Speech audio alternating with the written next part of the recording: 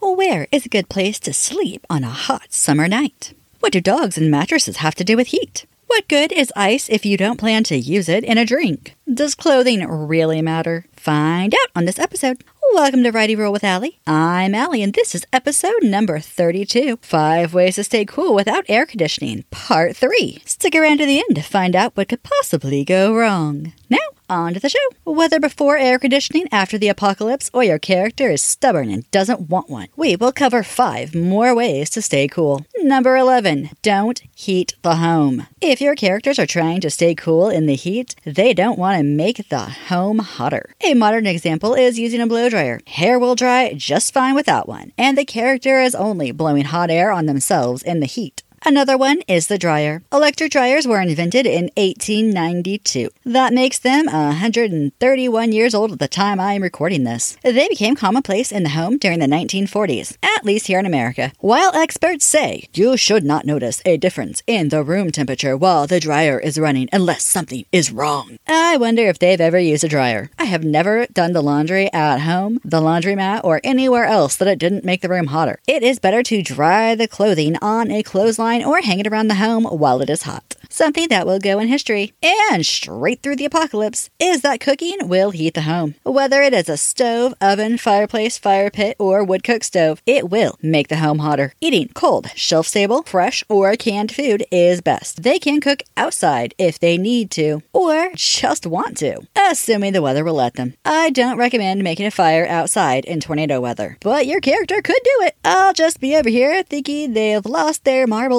Side note, eating hot foods or drinking hot drinks will heat the core temperature. This is not something that your character wants to do on an already hot day. Number 12, ice fan. I grew up without air conditioning. When I stayed at my aunt's home, on particularly hot days, we would walk to the convenience store and buy a couple of bags of ice. One was for cooling drinks, and the other was for making what we called the poor man's air conditioner. Basically, this was a bag of ice dumped into a 5-gallon bucket and then water poured on top of it. It was then placed in front of a fan. Cooling down in front of the ice bucket fan was one of the best things. And we would fight over who got to sit there and for how long. When the adults finally wised up, they got a fan that rotated so we could all share. Not that we wanted to. While this doesn't cool the whole home, or even a room, it does make a nice, cool breeze. We usually had it sitting somewhere close to the door going outside so that we could come in and cool off, then go back outside and play. I don't ever remember closing the door while doing this, but I imagine that it would make the room a few degrees cooler, but not much. Number 13, dress in light, loose clothing. Your body uses sweat to cool down. Wearing loose clothing allows small amounts of airflow to do this, while heavy-weighted clothing traps the sweat, and it evaporates off the clothing, not the skin. Dressing in a light-colored clothing also helps. You see, light colors reflect most, but not all, of the wavelengths that can heat the body, while dark colors will absorb the wavelengths and grow hotter far faster. This is why light-colored, loose-weight clothing is best in a heat wave. Number 14, don't do unneeded physical or stressful activities. Working is hard at any time, but with added extreme temperatures, it can be deadly. Whether your character is farming a field, fishing, working inside in an unair-conditioned room, or working in a hot steel factory, they are at risk of a heat-related illness. These include heat cramps, heat exhaustion, and heat stroke. These can be both temporarily dangerous and risk long-term effects. Heat stroke can even be fatal. I have a whole episode coming up about this next month, so tune in if you want to learn more. Other scenarios would be survival situations. It might make more sense to have your characters moving at night in the desert. Most, but not all, deserts are extremely hot during the day and cold at night. If this is the case for your character, it is best to move at night and stave off hypothermia, and rest in the day so they do not overheat and risk heat-related illnesses, or cause more sweating that will lead them to becoming dehydrated faster. Granted, moving at night would not be a good idea in places like the jungle or the rainforest. The reason is that large predators hunt at night and have many places to hide. Plus, they can see better in the dark than your character. Well, unless your character is a werecat or has night vision. Ooh, your character could be a night predator. What? Off topic?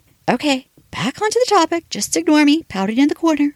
Number 15, sleeping outside. Every generation I know that has lived without air conditioning has, at some point, slept outside in the summer just because it's cooler. You see, the home heats during the day, and it can take a long time for the air inside the home to cool down, while the outside air is already cooler. Almost every summer will come with some unbearably hot nights, unless they live further north than I do here in Tornado Alley. My in-law tells a story of being a young girl in the 1930s and her parents taking a mattress outside during the day to air out. Then everyone sleeping on mattresses outside at night. The parents and all the Assemblees would watch the stars together until they fell asleep. Just remember, your character will only do this if the place that they are at is reasonably safe. We have wolves, bears, bobcats, mountain lions, coyotes, and that's just a few of the predators here. As long as none of them have come close in the night recently, I would feel safe sleeping outside. However, if they had been attacking our livestock, or I had seen them, I would not feel safe sleeping outside. Either way, I would take some sort of self-defense with me. Your characters could always come in contact with two-legged predators also. Something to remember is that if your character has a dog, they make a great alarm system. They do not have to be mean or attack to bark and let the character know that someone or something is there. However, many dogs would attack in some situations. If you're writing historical or apocalyptic,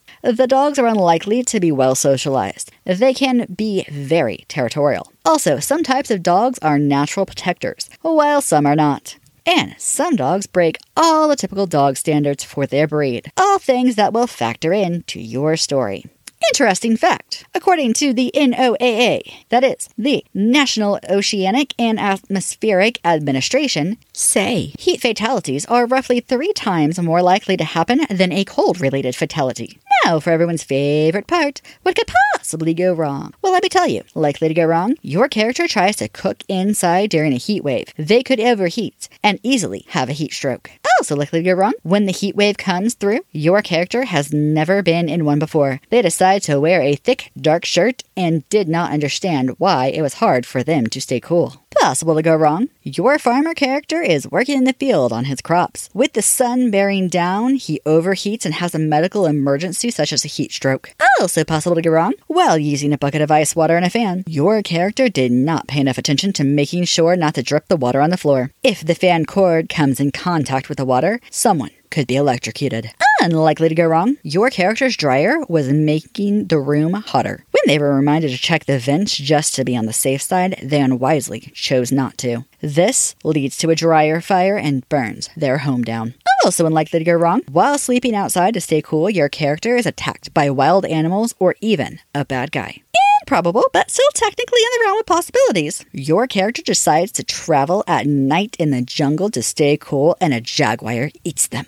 Also improbable, but technically still in the realm of possibilities. While using a bucket of ice water in front of a fan to cool down, your character leaves the room for a moment. When they return, they find a toddler stuck headfirst in the bucket underwater. If your character saves the child, they could be a hero. If not, this could be a very tragic backstory. You can find this episode's show notes and helpful links to learn more on my website, AlleyHart.com. That's ALLEYHART.com. Thanks for listening. Subscribe and follow for more episodes. Connect on my YouTube videos by dropping me a comment. A new episode comes out every Monday. Until then, happy wordsmithing!